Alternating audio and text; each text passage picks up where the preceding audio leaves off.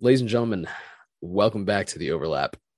Our sincerest apologies for taking our early international break between basically the weekend before Labor Day and Labor Day. We decided that was going to be our international break. So here we are after the first round, or I guess technically the second round of games during the international break. And we are recording what are probably going to be a little bit more chill episodes in between the actual club competitions.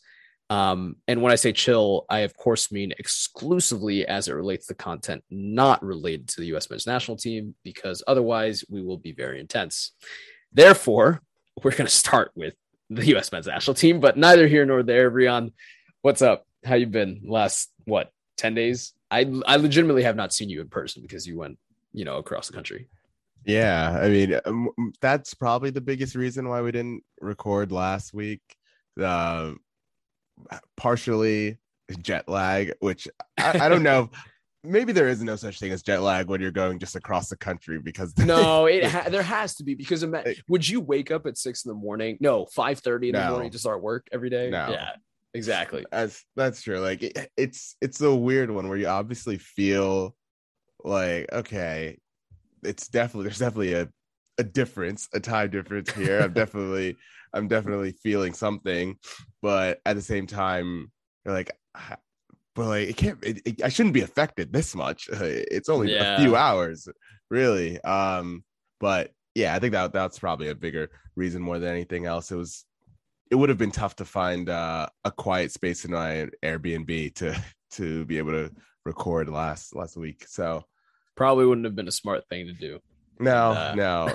It would have only been dangerous for either my equipment or just the episode content itself. So it would have been extremely entertaining from a completely non-football standpoint. Yes. So agreed. We'll leave it at that probably, and continue on our ways. We're happy to be back. I don't hold any ill will towards Rian, because we all need some time like that to just not do things. So I appreciate your kind heart, Elias. Yeah, because I'm normally a very cold-hearted man, but but no, yeah, this obviously vacation was nice, and then it was a long and tiring 3-day Labor Day weekend, and that almost did not include the US national team stuff. But one of the highlights of the weekend, so I went to go see that new Marvel movie, the Shang-Chi movie. Oh, wait, you actually saw it? I've been meaning to find time to go see it. Yeah, I heard it was really good. Very impressed with the fight choreography, especially because like the slow-mo.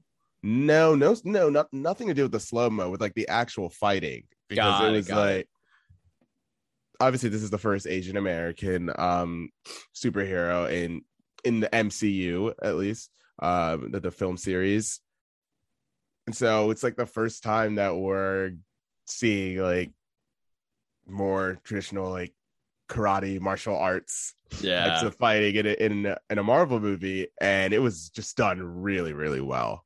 As someone who's seen like Crouching Tiger, Hidden Dragon, and a couple other Bruce Lee movies, because my dad is a Bruce Lee fan, so I watched a decent amount of some karate movies when I was younger. Of course. and as someone who's watched a lot of anime in their life as well. True. Too. A lot of Naruto. The fight sequences were really, really well done. And just kind of the way the story was told also felt very anime-esque, a lot of flashbacks to like childhood and stuff. And so yeah, honestly, like I'm very excited to see more of Shang-Chi in the Marvel movies, because they've also made him seem pretty powerful too. So is he in Eternals? I genuinely don't know the answer to that. No, and I don't want to spoil anything. No, don't. No, it's more like the 10 rings themselves are very powerful. He he just knows how to use them very well, and Right. those are like super super powerful. And I'll just stop it there. Yeah, no post credits will be discussed during this podcast Absolutely not at all. Amazing. I honestly it's been on my list of things to genuinely go see. Now I just have to do it. I'll find time at some point, like probably over the weekend, but amazing. Anyway, so should we talk about some soccer, some footy? What's going on in the football world? No, I like talking about mixed martial arts movies. I mean, to be fair, I do. So we could do that for the next 30 minutes, but neither here nor there. I do want to talk about the U.S. men's national team as a whole, but more specifically about the U.S. versus Canada game, which saw everything from injury to poor finishing to a man in charge who seemingly does not know what his starting 11 is, with the asterisks that I have to give him credit for the team he played in the first game during this international break, which I thought was probably the best attacking trio personally. But why don't I stop there before Rian bites my head off and just say, are you okay? I mean, we kind of wanted to say this was like a chill weekend, and then these episodes would be a bit more chill in general. Unfortunately, 2 points after 2 games, after the first 2 World Cup qualifiers for the US, it has not led to a lot of US soccer fans being chill, if you could imagine, especially on the most toxic platform ever created in the history of man, that is Twitter. It honestly, yeah, not instilled with a lot of confidence, I'll put it that way, but I obviously will get into that as we get into the game itself. Well, let's start, I guess, maybe not so much with just the Canada game, because we probably have to go back an additional game to the El Salvador game. A game that saw, I texted Rian this, by the way, I should point out. I said, maybe Greg Berhalter should go with a starting front 3 of Conrad, Josh Sargent, and probably Gio Reyna.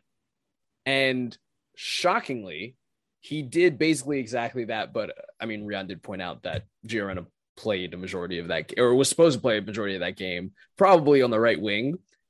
Did not really. He played largely... more the opposite. Like I thought he would be playing that game in the central midfield, where he's been playing a fair amount for Dortmund this season. Mm-hmm.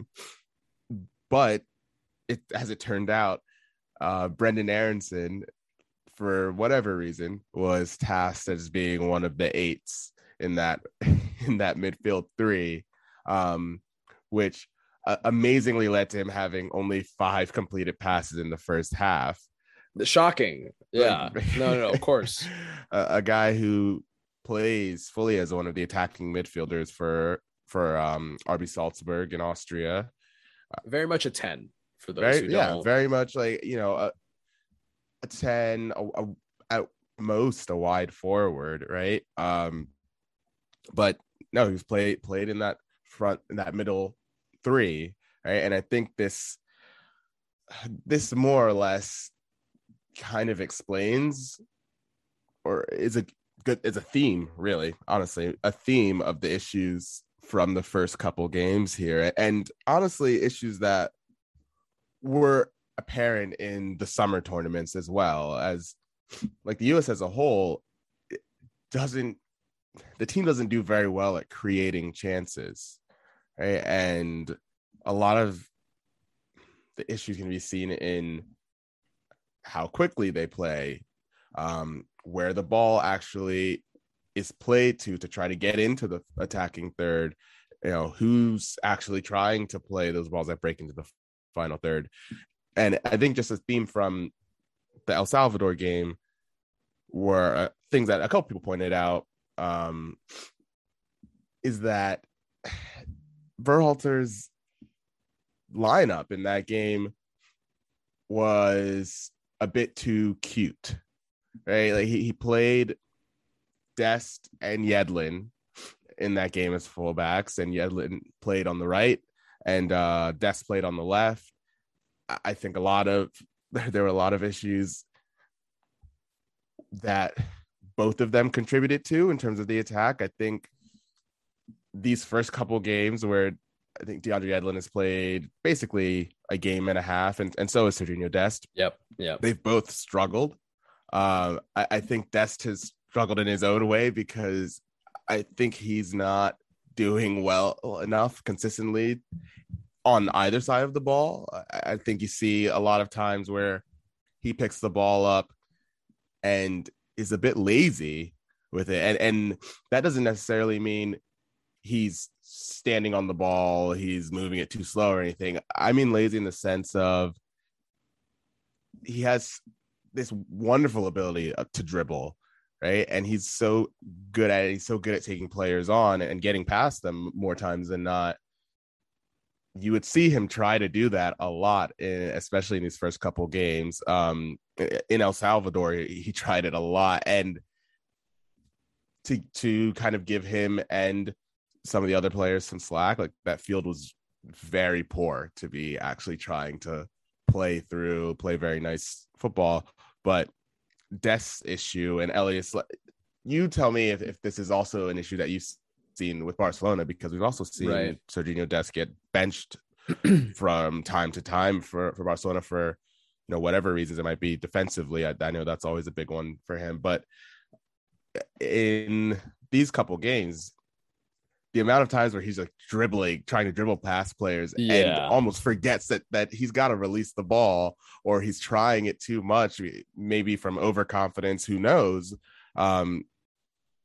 It puts multiple times putting the team under pressure when he's losing the ball where he is. And we already know he's not the best with his defensive positioning, right? I 100% agree. And Dest is actually one of the players I was most disappointed by in this game. Honestly, both, quite frankly. Like, I was very, very underwhelmed. And I think at a club level, he's had a poor start to the season anyway.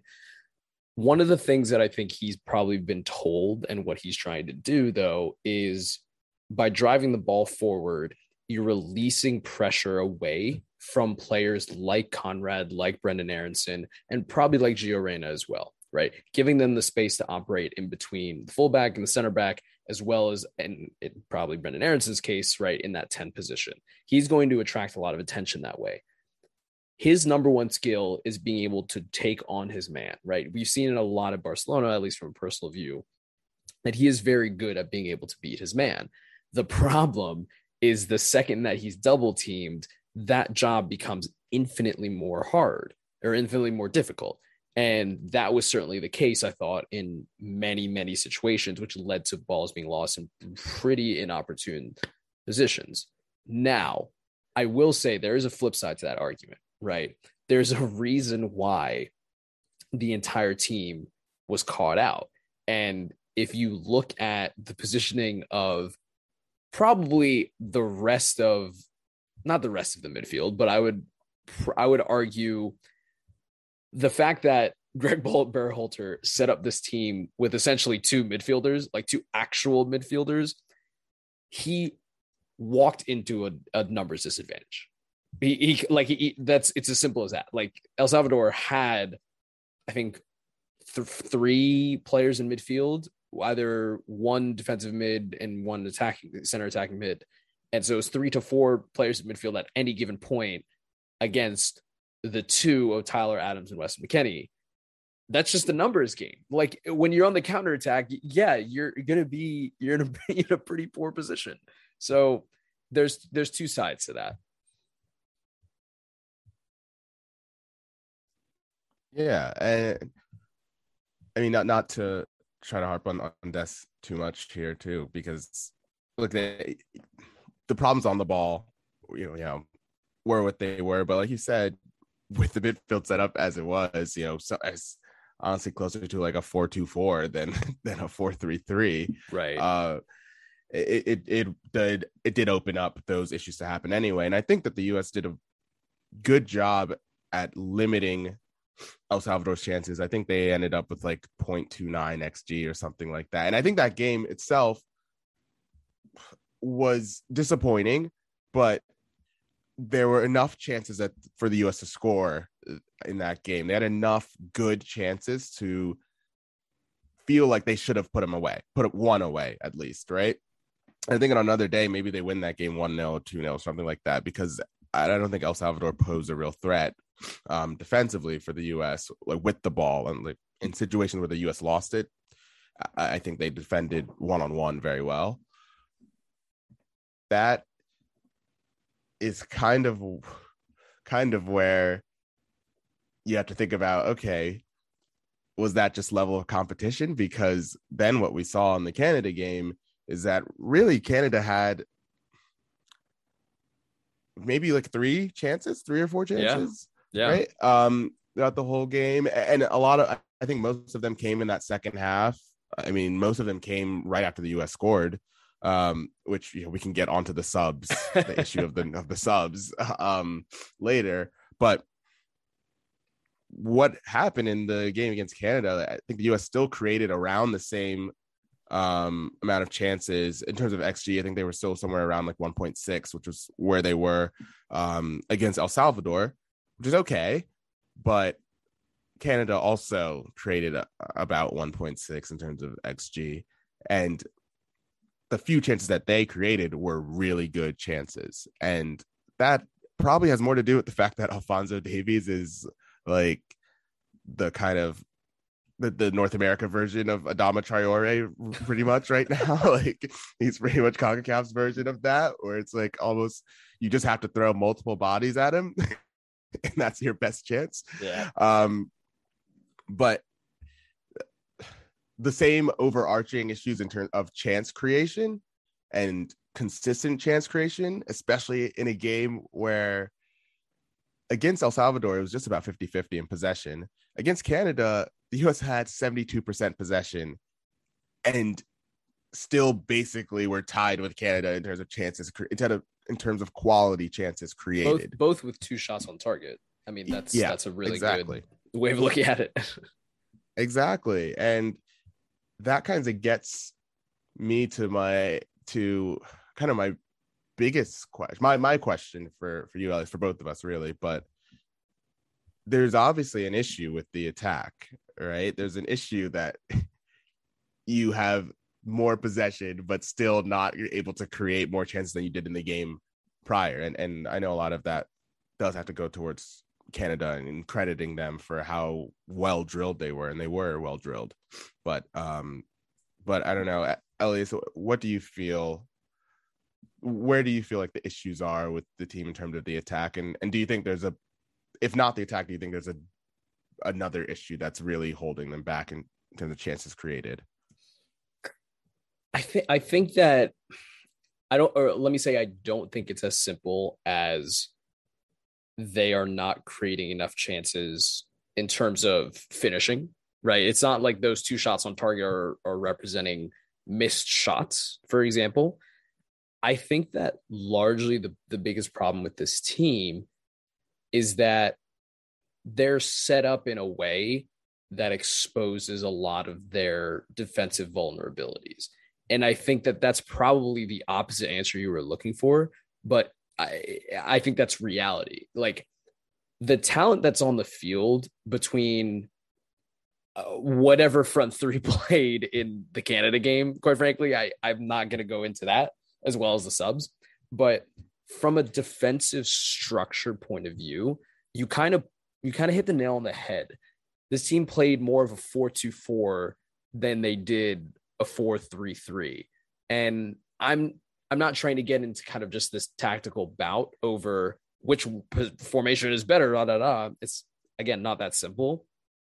But playing with 2, maybe 3 players in midfield versus a Canadian midfield four, plus, I guess, wherever Alfonso Davies plays on the left hand side. I don't know if you can either He's count him as like a left winger or a left he's like basically back. a winger for them. Yeah, He's pretty yeah. much a winger. So right, and that's my point. It's more of a 3-4-3 or 3-5-2. It depends on how you look at it. But again, it's a numbers thing.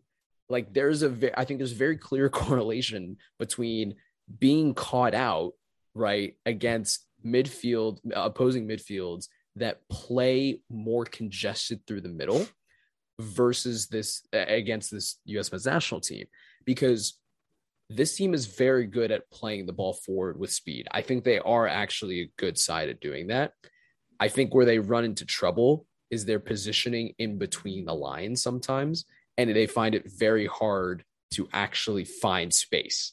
And that's largely down to the fact that I don't think they utilize wing play enough. And so, I mean, the one last note I'll end on is if you look at, I believe, their last 3 or 4 goals, right, just alone, those have all been scored in what, a 12-yard square foot radius, or something like that, all within the penalty box, and they're all basically right in front of the keeper, bar Brendan Aaronson's, I think. So yeah, I mean, even like Aaronson's was like a tap in as well. Like even that. I think you make a good point that they have shown that they can play quickly, right, and they can they can be direct, right. That the goal against Canada was that's one of the nicest team goals with the US that they've scored under Berhalter in general. Like that's one of the best team goals they've scored under him, and even that was created from just really good counter pressing from Aronson, and then the players flowing forward, and a lot of credit to Anthony Robinson, who I think was one of the best players on the field for the US on Sunday. But yeah, what you're saying is totally right. They can play quick. We've seen it, but we've only seen it really happen in those situations where they press, they win the ball, and then they run forward, right? And so when they win the ball high up the field too, it's not. There were a lot of times against like El Salvador and against Canada where they won the ball back a lot against Canada, really. As just, I mean, 72% possession tells you that, right? But the issue is when they got the ball, it moved so slowly, and it brings me back a bit to the issues of the midfield that have been played in these first two games. The first game against El Salvador, it was too weird. It was just too weird. There was an attacking midfielder in there who was just not someone who is going to look for the same type of spaces as a more traditional central midfielder will do. And then against Canada, it was almost too safe, the pick, in terms of, Tyler Adams, Kellen Acosta, and Sebastian Lletget. All three guys, players that I like and I think can play good roles in the team. But when you play the three of them together as that trio, it feels redundant because those are all guys who are safe with possession. Kellen Acosta, when he's not playing, is like the 6. It's not really effective playing higher up, and Lletget is a good guy, like recycling possession and keeping things kind of ticking forward. They all do the same thing. Yeah, to put it bluntly, on the ball, they're very similar players, and it's weird to play all three of them together because there were so many instances in that game against Canada where it seems like they obviously were told to try to get forward, Lletget and Acosta, but they didn't look comfortable doing it, and so there's, outside of just the very slow passing movements side to side and not being incisive enough, those players aren't finding the spaces because they're not used to doing it, and leading to scenarios where you watch the game and it's almost like a 4-1-5 or something like that, or 4-1-6. I don't know if I'm counting right. 4-1-5, I think is the right. Yeah, I mean, essentially, like it looked like that at times, where like Adams was kind of alone. Like the center backs have the ball. Adams is kind of like alone in the center, and Acosta and Leggett are like basically around where like Aronson and Pulisic were, and Pulisic so many times I had to just be like, fuck it, I have to actually go back to like where the fucking center backs are to get the ball now because Do you it's know how not easy coming to that me. is to defend? Like, this is, Yeah, again, it goes back to my point. It's so simple to defend a midfield, like not even duo, just uno. It's so simple, and it feels like football 101 when I look at the way this team has played over the last two games, both in defensive transition and in, I wouldn't even call it attacking transition. I would call it attacking buildup, where buildup yeah, just stalls because, again, they cannot find space between the lines because all you have to do is put two players on Tyler Adams or whoever the holding midfielder is on, and your passing lanes are gone. There are no options. And that was the biggest problem in both of these games. So now I'm all riled up. yeah, and I mean the goal that they end up conceding, this goes back to me with Yedlin. Like he's obviously he's a bit too close to the touch line. The ball just gets played on the inside of him. And look, maybe in 2014, DeAndre Yedlin could have kept up with. I mean, honestly, I'm not even sure if 2014 DeAndre Yedlin is keeping up with Alphonso Davies. I just don't think he could. I just don't think he could. And it falls back on the issues, same outside of the defensive issues with Yedlin. He's kind of a zero with the ball. He contributes almost nothing. He contributed almost nothing against El Salvador, like in terms of like a build up, in terms of like helping to create any chances. And the funny thing is, I will only say one very specific thing about DeAndre Yedlin. I think I went to see the U.S. men's national team play a couple of years ago when they came to Philly, and I forget who they played. It may have been El Salvador. I think it was like the special edition of the Copa America in the U.S. And my dad hated DeAndre Yedlin. This is a complete non sequitur, but he got a red card during the game too, and he was like, all this player does is just run and kick at people, and that is his only specialty, basically, or skill set. And 4 or 5 years later, still pretty true. Yeah, it's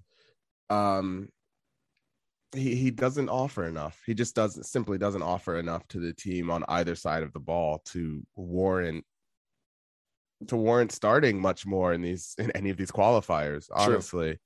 And that's a big issue because it felt like right back was the US's probably most confident position because of just the amount of young right backs that they have that are making their way through Europe and playing well at their own clubs.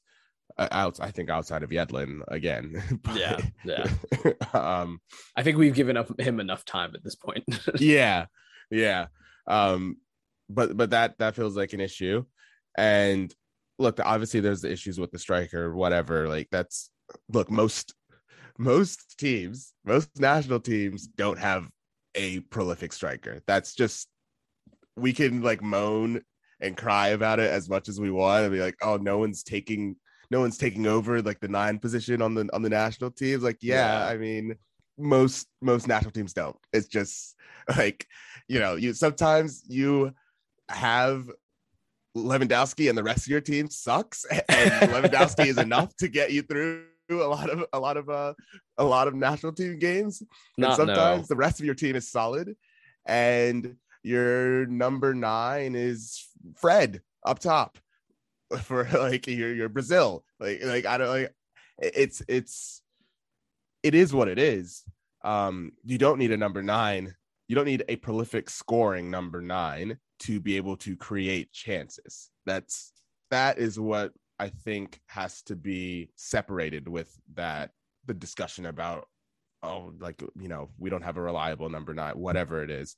One player doesn't mean that you now can create all of these chances. Might mean you score more, but it doesn't mean you automatically end up creating chances. So right, that's where the issues are just in the way that the team moves the ball forward. You said it, Elias. So who would I have guess thought that soccernomics would come so in handy? I guess that also takes us to another, the probably more pressing question is, Ellie, should we be concerned? I'm going to say all things considering what's happened in these first couple games, considering the points taken from them, and then obviously you have to consider what has gone on with Weston McKennie in this camp. Yeah, see, we never got to that, and I was going to bring it up, but our man's Weston McKennie decided that it was a good move to go full James Harden, apparently, at some point. And no, he definitely didn't. But listen, I will say this. From a sporting point of view, Weston McKennie was sorely missed in this Canada game. Sorely missed. From a purely personal commentary point of view, I'm not really sure what's gone on with him, quite frankly. Like, I just genuinely, I would love to be inside of his head to think through his process or his thought process, because now his status at Juventus is kind of up in the air. And that's a bigger issue, in my opinion. Not to say that your national team status is not a big issue. I'm just saying that the repercussions are they're linked, pretty significant. Like, they're linked fully. Very. Right? Because he got in trouble last November for a similar situation, hosted a party at his condo or wherever at Juventus.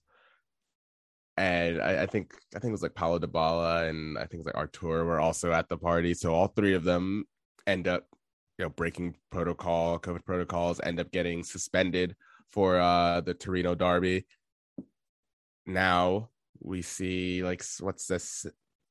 Almost 10 months later, a similar situation, and honestly, like, I think a worse situation in the fact that he's not at home. He's not like at his home. He's in the team hotel, and he's basically pulled a Phil Foden and Mason Greenwood when they were in Iceland last summer, with the England national team, and had their own similar issues with the Icelandic girls and they got sent home as well. Right.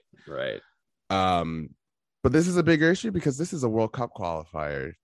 Like, this is like the amount of work that was put into getting to this point, to like preparing for these first few set of games and preparing for this whole run to a World Cup. It's like really disappointing. It's really, really disappointing that he would kind of jeopardize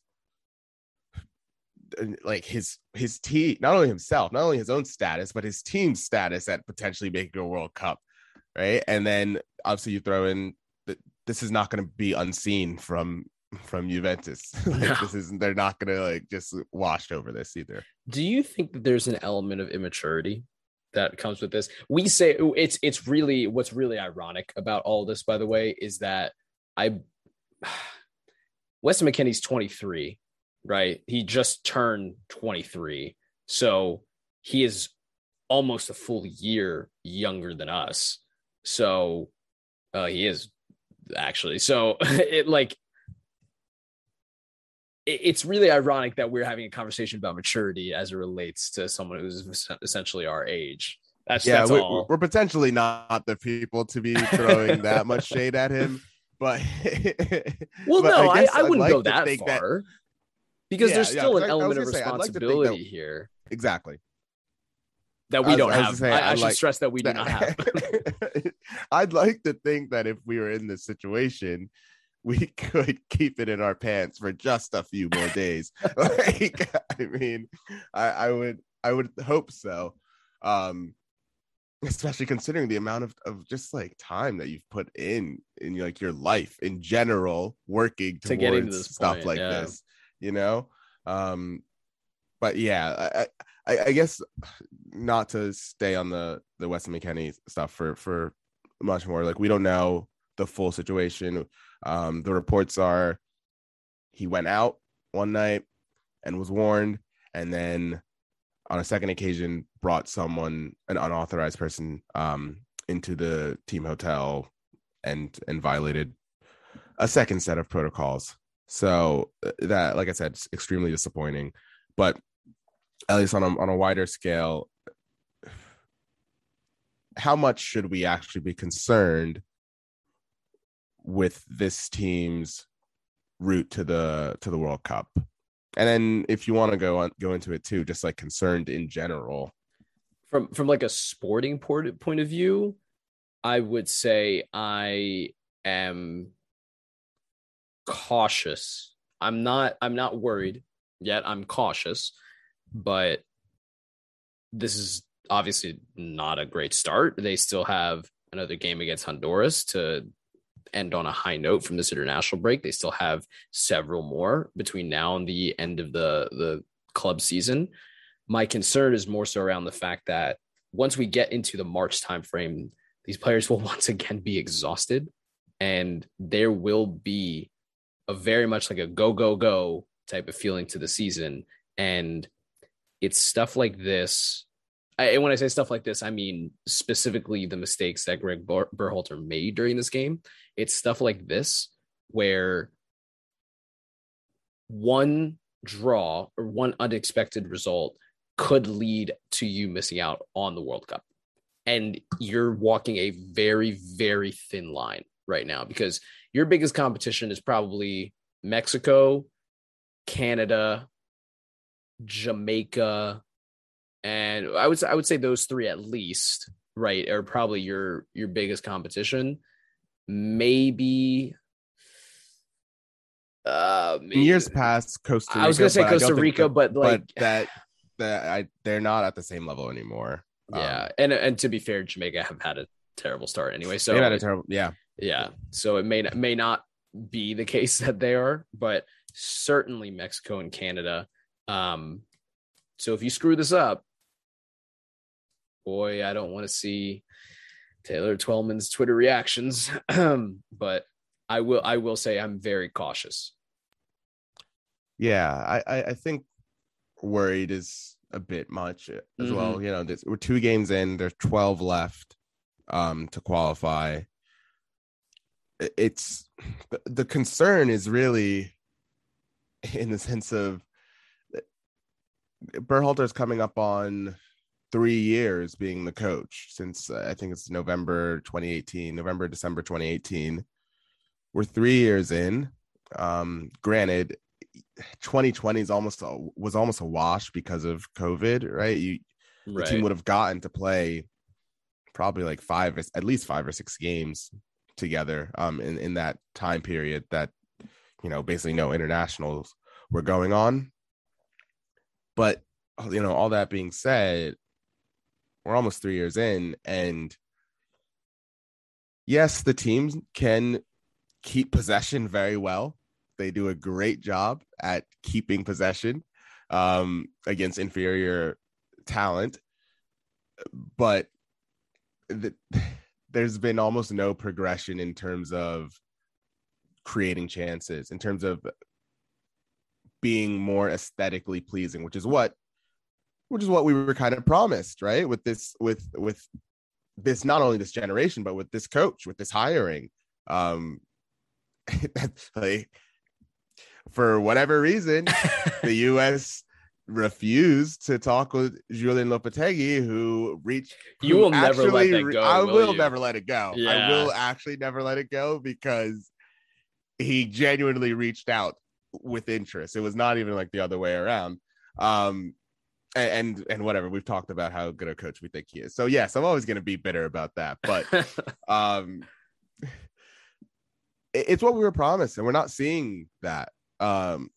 As much credit as I'll give to the team being able to, I think that's still a very good defensive team, as they've shown, and way more often than not. Like the Canada game was tough, but again, when you put yourself in the position against a team that might have inferior talent, but high level, like top level talent are just as good, probably. Like when you're talking about like who their best one or two players are, and like Jonathan David and Alphonso Davies, and you can even throw in Larin, who plays I think on Besiktas, so he plays for a Champions League team. It's not enough just to have possession and just kind of create a couple very good chances. Like right. The other team the talent level was too good on the other side to think that you would pretty much be able to keep out any potential chances that Canada was trying to create. And in the end, they really created one very good chance where John Brooks, for whatever reason, just stopped running, just stopped. I love John Brooks. That's the problem. It was also like obviously not the same level of the McKennie disappointment, but that was also very, very disappointing from the most experienced center back on the team, the most experienced World Cup center back on the team, the one who actually played in 2014 World Cup and played through some qualifiers. Yeah. To make the mistake of just like switching off, allowing Larin to get basically no one around him to tap it in, super disappointing. And I think you have to be confident going into these games, because and my confidence level is still at the point where we have enough. I know that we can win these games, and I know that we can win them ugly. We've won a lot of the games that were won over the summer were I won't argue that. I won't argue that at all. I know that we can do it ugly and basically make it a rock fight. But no, my concern going forward is just, it's you want this team to be more fun to watch, and they're not as fun as we would like, and that's the biggest disappointment. But again, not concerned. Let's check back in October after the next set of games. Then we can start playing around with that panic button. Yep, I think that's fair. I think that's probably a good note to end on for now. It's not the end of the world, but hey, we're always getting closer. That's the title of the podcast. It's not the end 0 points. It's not 0 points. That's true. There is a world where we can qualify with 14 draws. Is there actually? Oh my God, that might actually 14 be points could be enough. It could be. I'm just trying to do the math in my head with what 8. Oh God, that's a horrible thought. Once you start looking at footballing results in the context of basically like what grade do I need to pass this class, then you know that you're not really setting yourself up for success. Well, Wednesday they go to Honduras, so that should go fantastic. That should, yeah. I'm actually scared for that specific game, but overall, I still maintain my position.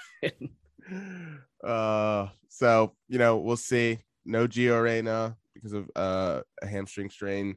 No Serginho Dest, who I believe sprained his ankle during the Canada game. That's why he had to get subbed off right before halftime. True. And of course, no Weston McKennie. So the guy, Berhalter, thought it'd be a great idea to call up Jackson Yule again. And you know what? I almost applaud his trolling. It feels like he is trying to piss me off. So I almost applaud it. He's more or less. There you go. Look, now, if Yule doesn't play a minute on Wednesday, then it's just kind of like, what was the point? But the second that man steps on the field, and the U.S. are not already up by multiple goals, I'm going to be fuming just a bit. I don't disagree with that. I honestly don't disagree with that in the slightest. So I do think that this game against Honduras will actually be a really good test for them, more so than an area for concern, which, by the way, I am very concerned about them for this game. But it's more so, I think, a good test to get a sense of what's the mental resolve of this team, because that will be very dependent on how far they go during qualifiers. Let's forget about the World Cup for a second, because they need to get there at this rate. Well, there's no point in being a fan of this stupid federation if you aren't ready to be absolutely pissed off from time to time. So, to be fair, that has been the motto for the last 20 years. Yeah. or so. But yeah, anyway, with that, I think we'll take a pause. We'll come back with some more content. I don't know. We'll figure it out. This one took a lot out of me. So, ladies and gentlemen, we'll be right back.